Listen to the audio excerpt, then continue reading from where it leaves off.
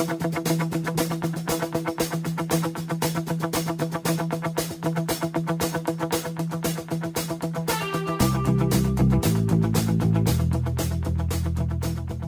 to the Natural Running Network.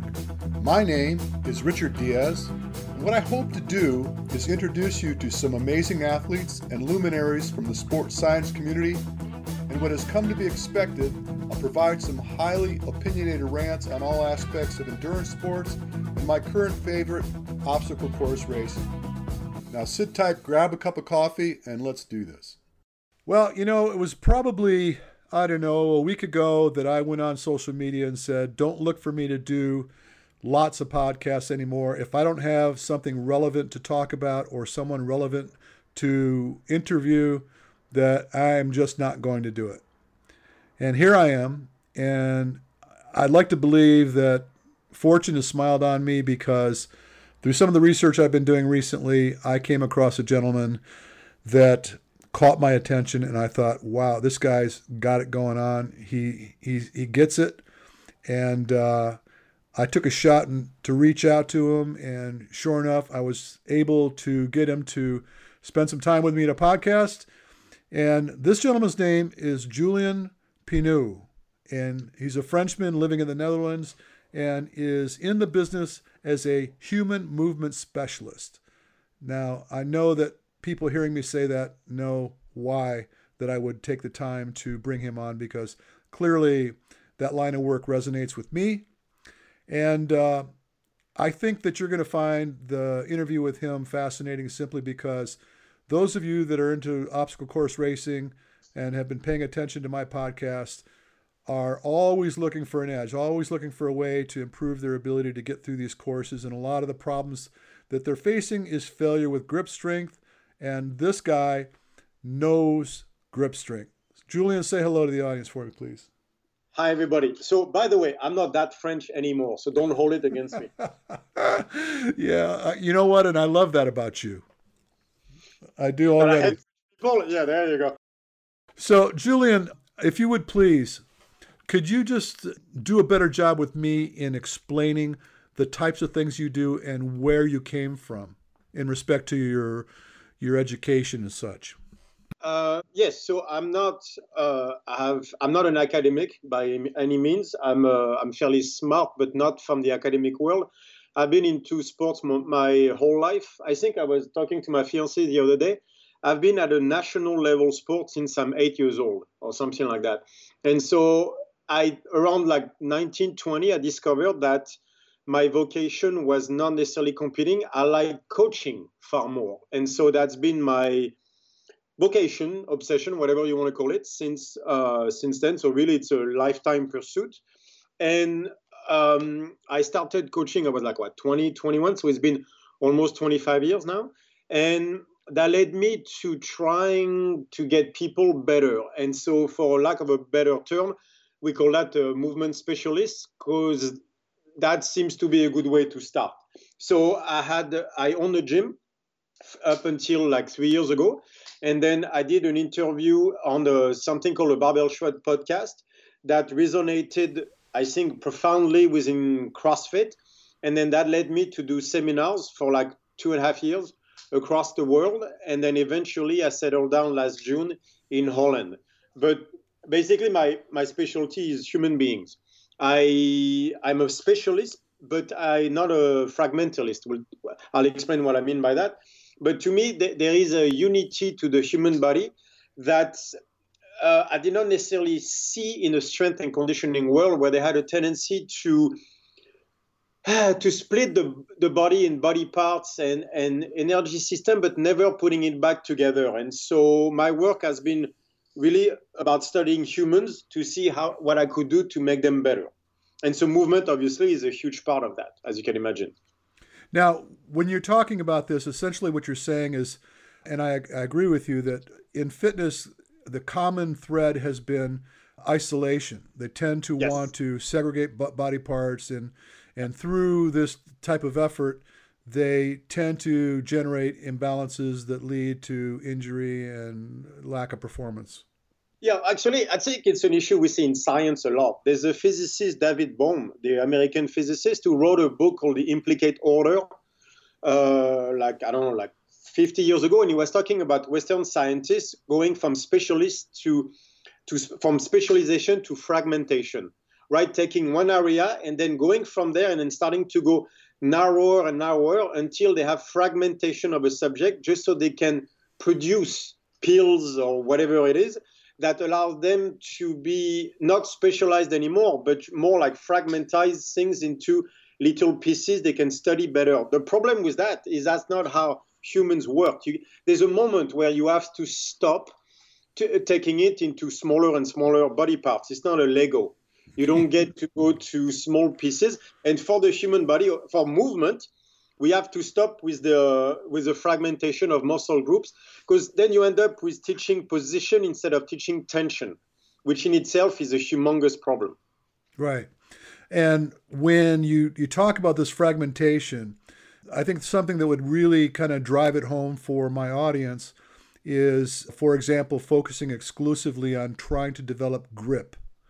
And depending on your hand to essentially take the responsibility of the entire body under load. Yeah, exactly. Like whenever you start to grip and pull toward you, it's like arm wrestling. If your bicep is not doing its job, you're going to put so much work on your hands. Like those muscles can only take so much. You don't want to put everything on flexors, extensors. Your bicep are supposed to take part of the load, and that connection follows all the way to the pec, just like a gymnast. Like gymnasts, you can tell from the way they grip, they go toward tension, toward the center of the body. They develop pecs, biceps. Everything is a unit. You cannot just ask your forearms to do grip work. If you do that, you'll gas out so fast. The bicep, the pecs, the entire chain has to be developed. Otherwise, you'll use way too much work on small muscle. And once they're fatigued, by the way, you're screwed. So now let's try to paint a picture, if we could. When you see somebody hanging from a bar, maybe a good example of this is to do a muscle up. Yeah. And or let's make it even more complicated and do it from rings.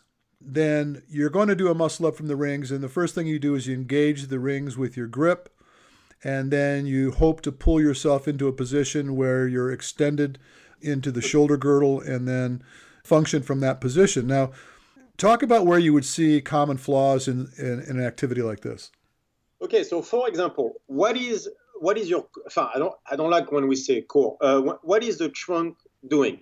If you look at gymnasts, for example, when they do a muscle up, which is really what you want to look at, you will see what they call a hollow position. So what is a hollow position?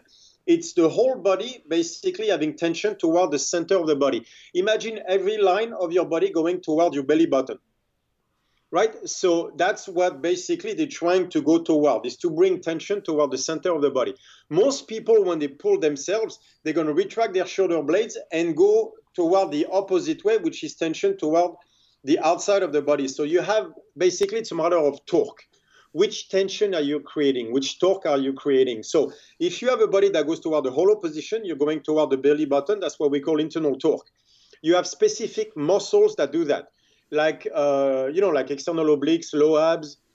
You're going to use your pec major, your biceps, things like this. So I'm going to look at the entire chain to see on which muscle you're going to rely. So let's say you're pulling yourself up on the rings. Like, are you going toward flexors or extensors of the forearms? Are you going toward the short head of the bicep? Are you using your pecs to go up? Or are you arching your back using your lumbar erectors? Are you using your lats and not your pecs? Because that will change the way the whole unit is working. So it seems that the body either works toward internal torque or works toward external torque. External torque is like doing a max box jump, where everything is expanding from the belly button out, but that allows you to jump very high. But if you look at gymnasts when they do muscle up, actually they go the other way. They go toward internal torque. So when I look at someone trying to pull himself on the ring, I'm trying to see which tension they try to create. So it's not so much the position I look at, it's which tension you're trying to generate. And you will see that when you lack strength, you're going to try to find that explosiveness is in external torque. The problem with that is that you're disengaging certain muscle that you very much need to control the movement and basically put yourself up. So once you have a movement that requires a hollow position, internal torque, but you're not strong enough and you try to use external torque, you're going to put your joints within the wrong tension, which is going to lead to injury. You're going to be inefficient in your energy system. It's going to lead to a number of issues like that. Oh, wow. I just love the way that you portrayed it, because it's exactly what I was hoping to fish out of you. It's that, and I think the approach is very fascinating as well, because you're talking about the development of tension and looking where the tension is being produced versus where the external load is being placed. You could see somebody trying to bicep their way up. Yeah. And by doing so, bypass the musculature that would be integrated into the process of pushing yourself to that position. Yeah, so you're going to see biceps, you're going to see back their way up. Like you're going to see them using the lumbar erectors instead of a much more functional approach, which is going to be, external obliques, transverse, low abs, like that whole hollow body position. So, but you see that like through physiotherapy or things like this, or even bad coaching, where they're teaching position. They're saying this is, like if you get your chin over the bar, that's a pull-up. I'm like, well, that depends how you want to do the pull-up, right? So too many times we teach position, saying like you have to look a certain way, which is not true. What we have to teach tension, which means don't look a certain way, you have to be a certain way. It's not about how you look in the movement, it's not about position, it's about tension. So that changes everything, because you can see that on the squat, everything, where it's not enough to tell people your hips should be there or knees out or all that bullshit. We have to tell them which tension they're supposed to create. So on the muscle up, like using your bicep, by the way, is it short head of the bicep or long head of the bicep? Because that's going to change things as well, right? Are you trying to go toward a certain part of your trunk or toward your lumbar erectors? You will see a lot of people that are jerking their way up using the lumbar erectors because they can't rely on that internal torque. That, first of all, switches your energy system from a basically more calm movement to a very explosive one, which for reps might not be necessarily what we're looking for. And on top of it, you're going to basically disengage the pec, which of course is what you need to do a dips, to do the deep part of the muscle up, and it's going to generate suddenly tension in the wrong places, which can, over time, it will screw up your joints. But in the meantime, it's going to make you very tired on top of it. Now, the other thing that you had said in this podcast I watched that I thought was fascinating, and it made a lot of sense to me, is you were talking about the ability to lift load. So, for example, doing a snatch. And you were suggesting that when you train someone to snatch, you have them, once they get the load overhead, you have them walk with it. Yes. And the reason you have them do that is because if you are preferentially loading to one side of your body, the other, I might have this wrong, you can correct me, but then in a linear pattern and your closed chain, so you're locked into the ground, you throw the load up, and you may be constantly pushing load preferentially off one limb or one lever. And by doing so over and over and over again, you develop imbalances and you get to a plateau in your ability to lift simply because you're relying on an unstable platform in order to do the work. And by making them move one step at a time, you help to develop synergy in their movement. Am I wrong about that, or is that pretty clear? No. It's exactly that. The issue also is that the athlete doesn't know he's doing it. And that's a big, big issue. So if we use the snatch, for example, you see many times the problem of people using the traps to hold the weight overhead instead of the pec and the short head of the bicep, right? So internal torque applies overhead.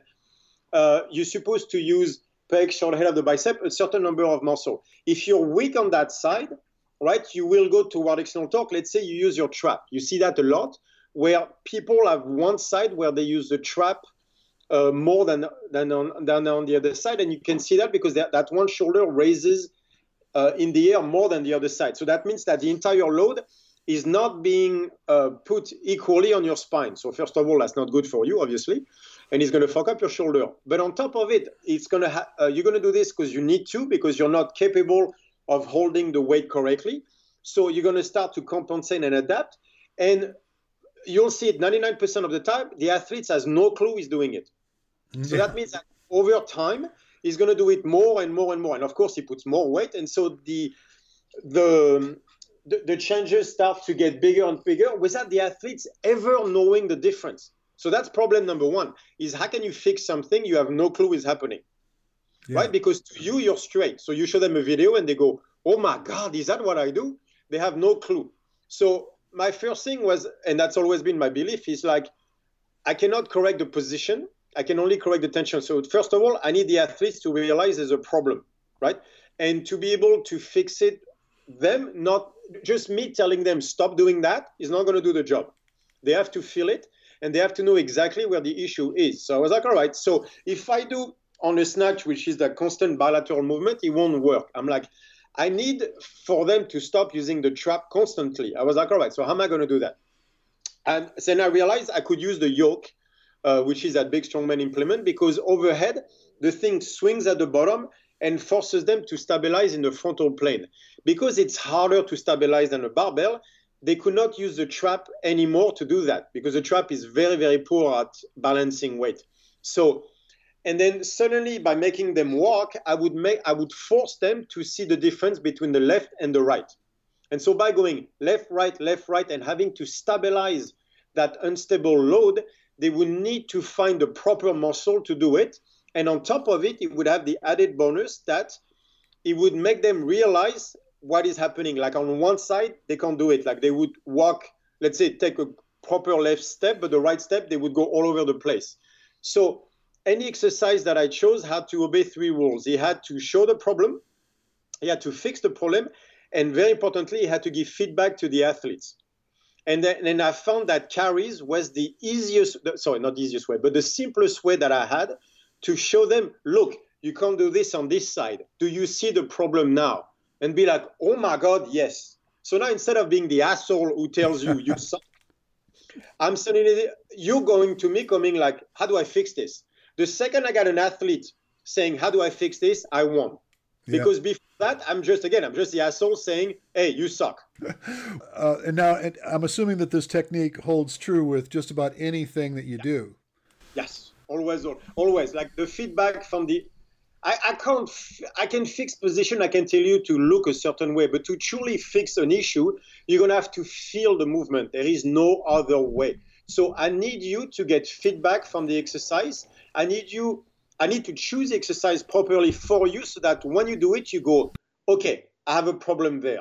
And then we can work. Outside of that, it's just me ordering you to do stuff. The second I'm not there, you go back to where you were before. Wow. It's fascinating. Now, I could think of so many different paths this can go down when it comes to dealing with the sport that we're involved in, because there are occasions, they have to carry heavy sandbags up a mountain or down a mountain. I like that one. Yeah, I'm sure you do. And so this is, by the way, where a lot of people fail in the sport. No shit. Yes. Yeah, they're terribly incapable of managing to carry load, especially under pace, while climbing a mountain. Well, by the way, do their lower back blow up every time they carry a sandbag? Right. Right. So that's the most common one. There's a way to fix that. It's just that people, if they use the wrong muscle, the wrong torque chain, and blow up the lumbar erectors every single time. So what's the way to fix it?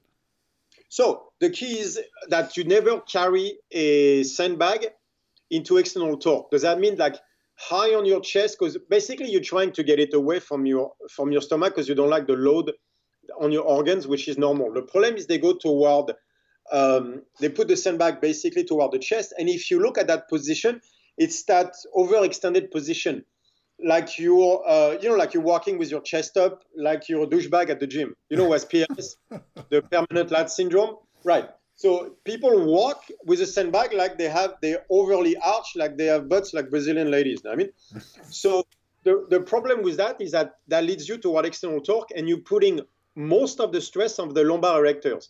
But you have to understand that the lumbar erectors, its function is to contract explosively. Its function is not to stay under tension for time.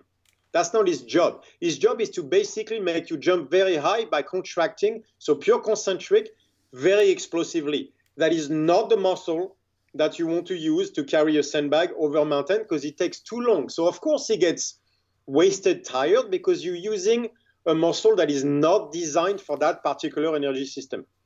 What you want instead is to use that internal torque, which is toward the low abs, the transverse, the external obliques. And basically, the next time you carry a sandbag, try this. Squeeze your elbows together, use your pec major, and try to push your low ab into the sandbag. So it's going to make you look almost like you're hunching a little bit, and that's okay. You're going to feel it in your hammies, in your glute major, in your low abs, in your external obliques, and in your pecs. But those muscles are designed to stay into that isometric hold for much, much longer because that is not the job of the lumbar erectors. Wow. So you'll notice that all the exercise that target your lumbar erectors target the traps as well. I don't know how familiar you are with the work, but there's occasion where instead of a sandbag, it may be like a 5-gallon bucket full of sand or rocks or whatever. And now they're using a lid. They're putting a lid on it so it's sealed. I've seen guys actually try to carry the bucket behind their back, reach behind them and hold the bucket against the small of their back. What do you think of that idea? Well, it'll make them go forward a little bit. I think they're probably doing that because they just can't take the load on their lumbar erectors. It's the same thing as the grip, the lumbar erectors. Once they get tired, it takes forever to recover. Because its job, again, is not to hold things under tension. So if they put it on their back like this, at least they won't blow up their back, so that's better. That leaning forward position means their hammies or glutes are going to explode. So that probably is better than lumbar erectors, but it's still very taxing. If it's not too heavy, I would basically learn to carry it forward but not toward the lumbar erectors. So I did a video on YouTube about how to carry a sandbag that they can check if you want. It's on the Strong Fit YouTube. But the idea is to train yourself to have the load being carried by the right muscles. So imagine if you have 2 muscle groups and not 120. Imagine if you have internal torque muscle group or external torque muscle group. If you train your body as a unit toward internal torque, all the muscle will come together and divide the load properly. That will make you capable of handling that kind of stuff much, much, much longer. The problem becomes that when you are either not developed correctly into one chain versus the other or carrying the load incorrectly, is you are going into isolation. You are forcing certain muscles to take the load by themselves. And the second you get tired, your body will instinctively go toward the sympathetic state. It doesn't have a choice, and it will take over movement. The problem is when it takes over your movement, you're going to fatigue very fast. It's a self-defense mechanism the body has, but you don't want to go there. So there are ways to train to make sure that your body doesn't take over in that sense as well. Now, when you talk about the weight of a sandbag, in your perspective, I'm assuming that it's much, much heavier. They're looking at average load for the men is about 60 pounds max? No. My training, just so you know, my training at some point for a year and a half, after every training session, I took a 100-pound sandbag and carried it for 400 meters. I did that regardless of the training session for a year and a half. And that's what got me so strong, because he built certain muscle that you can only build over longer period of time. Mm-hmm. And so I know exactly what it feels like to carry something of that weight for a very, very long distance. So I don't mind that they use only 60 pounds. It doesn't matter. The idea is the same. So take the 60, take 80 pounds, maybe even 100 pounds, go for 400, 600 meters and learn not to blow up your lower back. There's a way to do this. Your lower back does not have to blow up. By the way, if you feel your traps, it's the same problem. Okay, so if you feel your traps engaged, they're going to fatigue as well as the lumbar spine? Exactly, because that's their job. The traps is to make you shrug violently like an Olympic weightlifting move. They're not supposed to basically stay with your shoulder up for a long time. Like you can keep your shoulders down and engaging your pecs, looking again like the douchebag at the gym. That's a position that you can maintain for a while. But if you start to have your shoulders toward your ears, you will fatigue fast. That is not the proper position. Okay. So leave the shoulders down, draw the load in close to your abdominals, and... I swear. Try this. Use your pec major. Like squeeze your elbows together. So when you carry the stuff, squeeze your elbows together. Make sure your nipples are on fire. I swear. Because it will force you into the right tension. Oh. Yeah, it seems awkward just to speak of it. I know. Yeah. But totally, because they're not used to it, right? Yeah. Because you have to understand, whenever you go sympathetic, so whenever you're scared or go into fight mode, your body naturally will take you toward external torque, which is this natural response. So you're going to have to calm your mind down, calm your breathing, and go toward the proper way to carry. And that will take you toward internal torque. So what I do with athletes is I find one muscle they can relate to. Short head of the bicep, the pecs, the low abs, whatever. And then I make them focus on that so that they can keep within the tension that I want them in, right? What I don't want them to do is to start mouth breathing, because, by the way, when your lower back starts to get fatigue or your trap starts to get fatigue, you go to mouth breathing, obviously, because you're switching to a sympathetic state. So that's going to happen eventually. My job is to try to delay that moment to the maximum so that your lower back blows up 300 meters in instead of 100 meters in, because that'll make you more efficient, it'll be less painful, and you'll go faster. Now, when you were in this video again that I was speaking of, you talked about training the energy systems, and you're talking about lactic acid and lactate production, which is something I'm very familiar with. I'm actually writing a book that I refer to as the dark side. Yes. And the reason I call it that is because in almost any sport, you don't win it aerobically. You got to go to the dark side if you want to achieve greatness. And essentially, you need to make friends with this lactate production and find a way to mitigate it as best you can.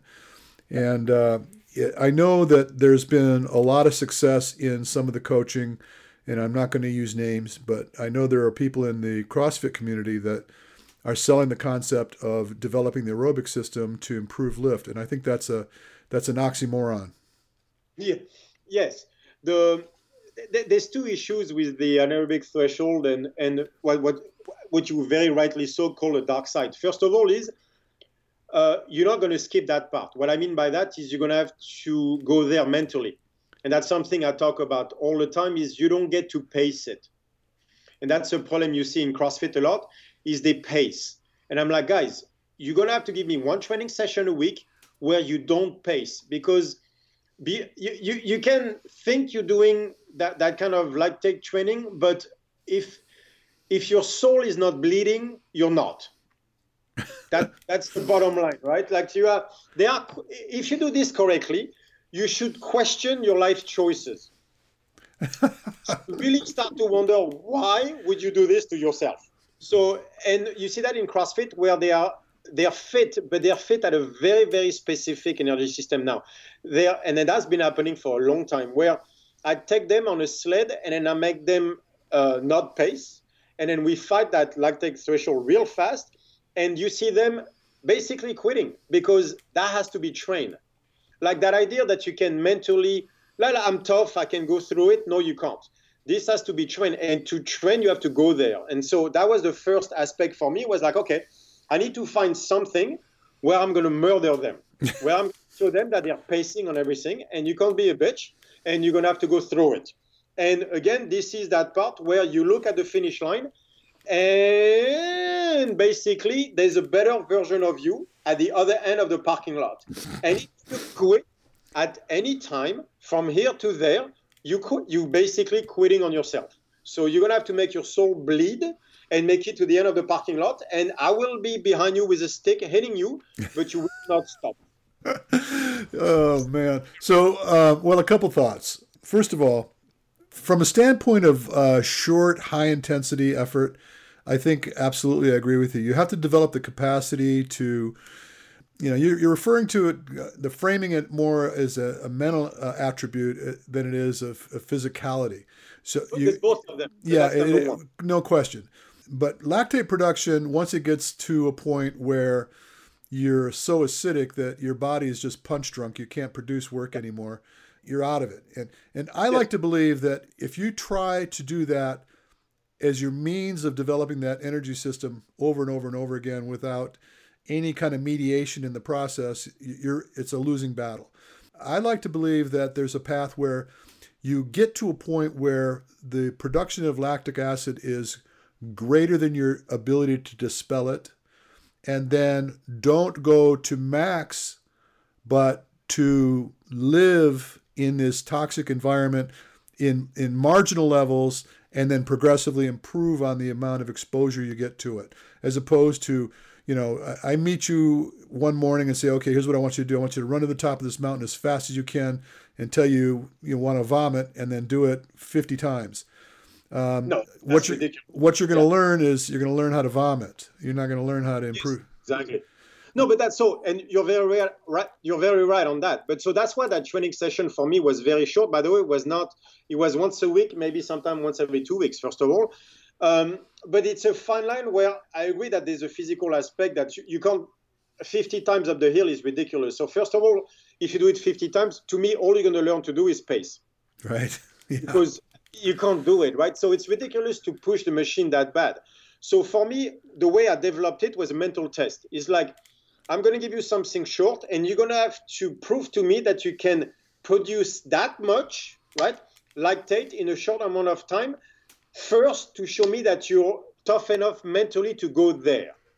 Once you have the mental capacity, the mental attitude to fight to the death, whatever you want to call it, then we can start building up. But what I won't let you do is pace. Right. So my workouts were actually very, very short in that sense, because it was what I wanted out of them was like, show me that you can get there extremely fast. Then I'll know we can work you through the energy system and stuff like that. But first, you're going to have to lose that excuse that bullshit excuse you're giving me about not being able to push hard enough. So it was, because God knows they were doing a lot of pushing the machine. By the way, you're right about that. They're doing it way too much in CrossFit.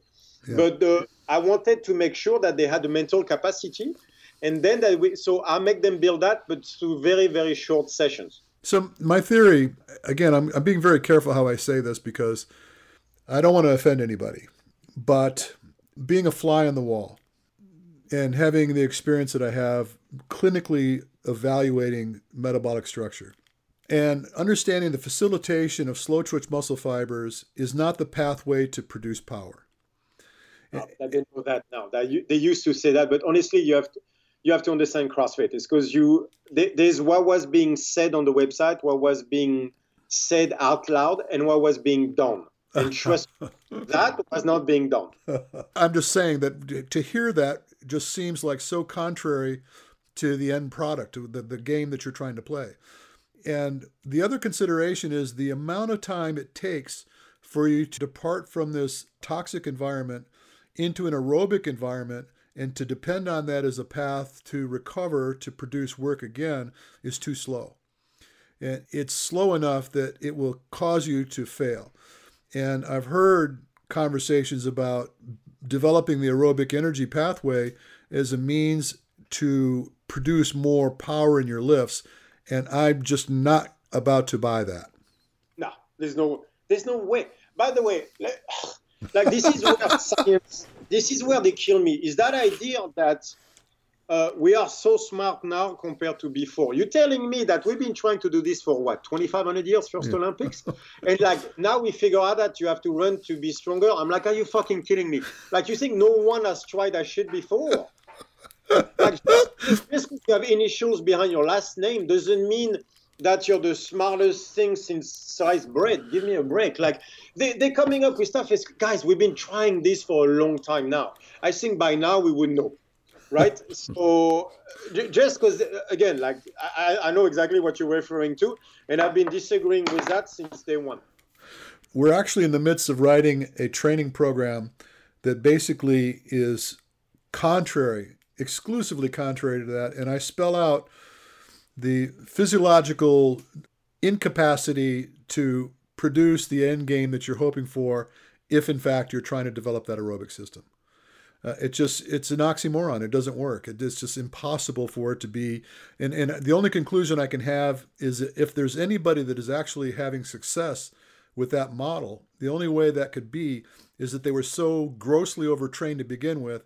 By giving them those breaks aerobically, reduce the amount of tension or loads that they've been producing, and by that recovery, able to produce more work.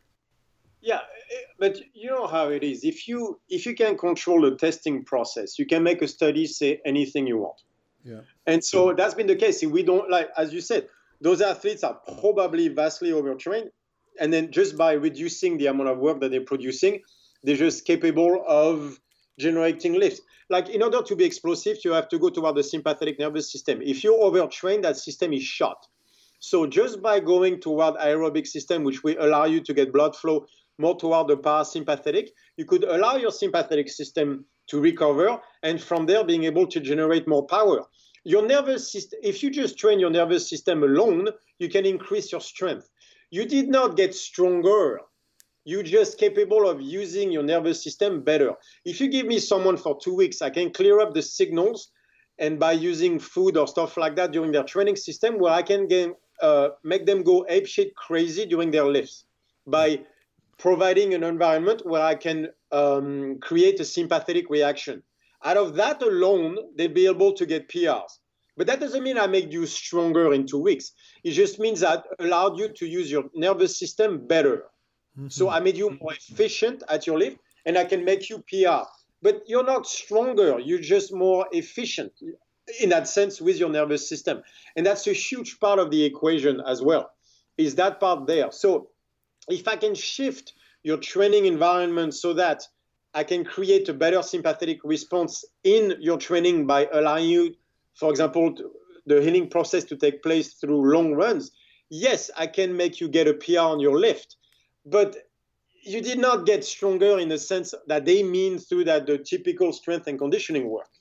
That's the problem with all this. Yeah. While you were talking about this, and obviously I'm in complete agreement with you, what resonates with me again is the nature of the business. And I think when you start to focus on the mechanical aptitude relative to task, opposed to just trying to grunt your way through it, whether it be running faster, whether it be lifting more weight, the outcome is going to be more economy. You're going to be able to do more. It's going to take you less time to do it. And yes, that's a winning proposition all day long. All day long, because by having better skill at it, right, you also develop confidence. If I can go into the neurological aspect of that, it's the control of the vagus nerve. By the way, so we know, if I can go into this real fast, like the vagus nerve, we know that the ventral part allows you, it's socialization, that's a polyvagal theory, but the vagus nerve controls your heart rate. If you are in a more toward the parasympathetic state where you are calm, composed, coordination, confident, you have control of your vagus nerve that controls your heart rate. The second you start to go toward, I'm not sure about this, where you're hesitant, you get scared, you have a sympathetic reaction, you lose control of your heart rate almost instantaneously.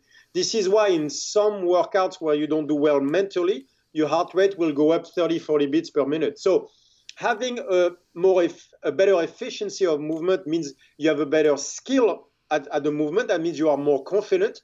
When shit goes wrong, you know what to do. That will allow you neurologically to control your heart rate.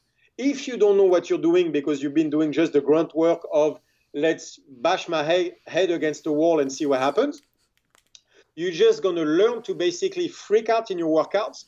And the second you freak out, you lose everything. It's like someone who has training to swim in a pool, right? And you take them toward the ocean and they happen to be scared of the ocean. All that training in the pool is going to do absolutely nothing because they freaked out. Yeah. Right?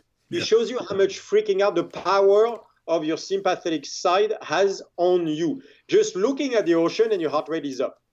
Right? So that's why we have to train people, as you said, with efficiency, right? So that they are comfortable in their skills in a movement.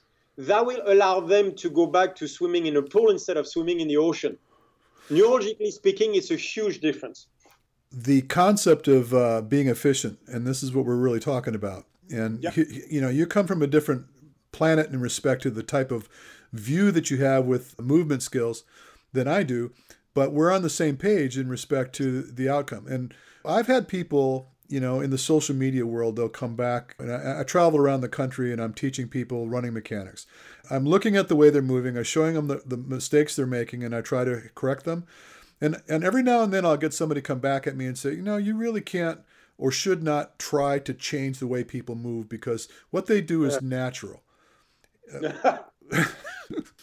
My response to that is that You come to me and tell me that you want to be a professional boxer, and I stick you in the ring with somebody like Muhammad Ali, and you start slapping at this guy like you're trying to hit him with your purse, and he decides to just dissect you with jabs and crosses, and because he's trained to do it. Skill is everything. You have to teach your body to, you just can't expect, just because you're visiting this planet for a short time, that you have all these natural attributes that are going to provide for you. You have the tools, but you still need to learn to use the tools. But by the way, what if you're using the wrong set of tools? Again, like we have, I look at it from a neurological perspective in that sense, like your body has he has more than that, but let's say he has two settings. Right? He has a calm setting where you move a certain way, and you have another setting when you freak out, when you move differently. Again, you see it all the time. Look at a boxer. Let's go back to the boxer. If he's calm and he knows what he's doing, he's in a flow, right? Everything is going. You can tell the way he boxes. The second he freaks out, he starts swinging for the fences. His entire body is reacting a different way, right? He starts to lose coordination. You can, depending on the state you're in neurologically, you're going to move in a different way. So just telling me like that, oh, they move naturally, for me doesn't mean shit. Because you've seen people when they run scared, they run. Remember the movie with King Arthur from the Monty Python? Yeah. When he's running, like, they ate the horse. So there's a guy with a coconut in the back, and he's just running with his knees up. Okay, I've seen people running like that. When they're tired, they start to run like into that weird King Arthur kind of way, because they lost the flow, right? So teaching them efficiency is, first of all, you're teaching them a skill that they need to acquire, because everything is a skill. But second of all, you're doing far more than that. You're teaching them to stay within their proper neurological state that has far more reaching consequences than we understand still. So the people that tell you they're just running like that are wrong on so many levels. Yeah. Well, this is social media, so what do you expect? Yeah, well, thank you for saying so. And I guess I was fishing for it, because I knew that's going to be your response, essentially. I didn't know you were going to come up with the Monty Python thing, but that was beautiful. So tell me, are you still doing seminars? Have you given up on that? Or? Yeah.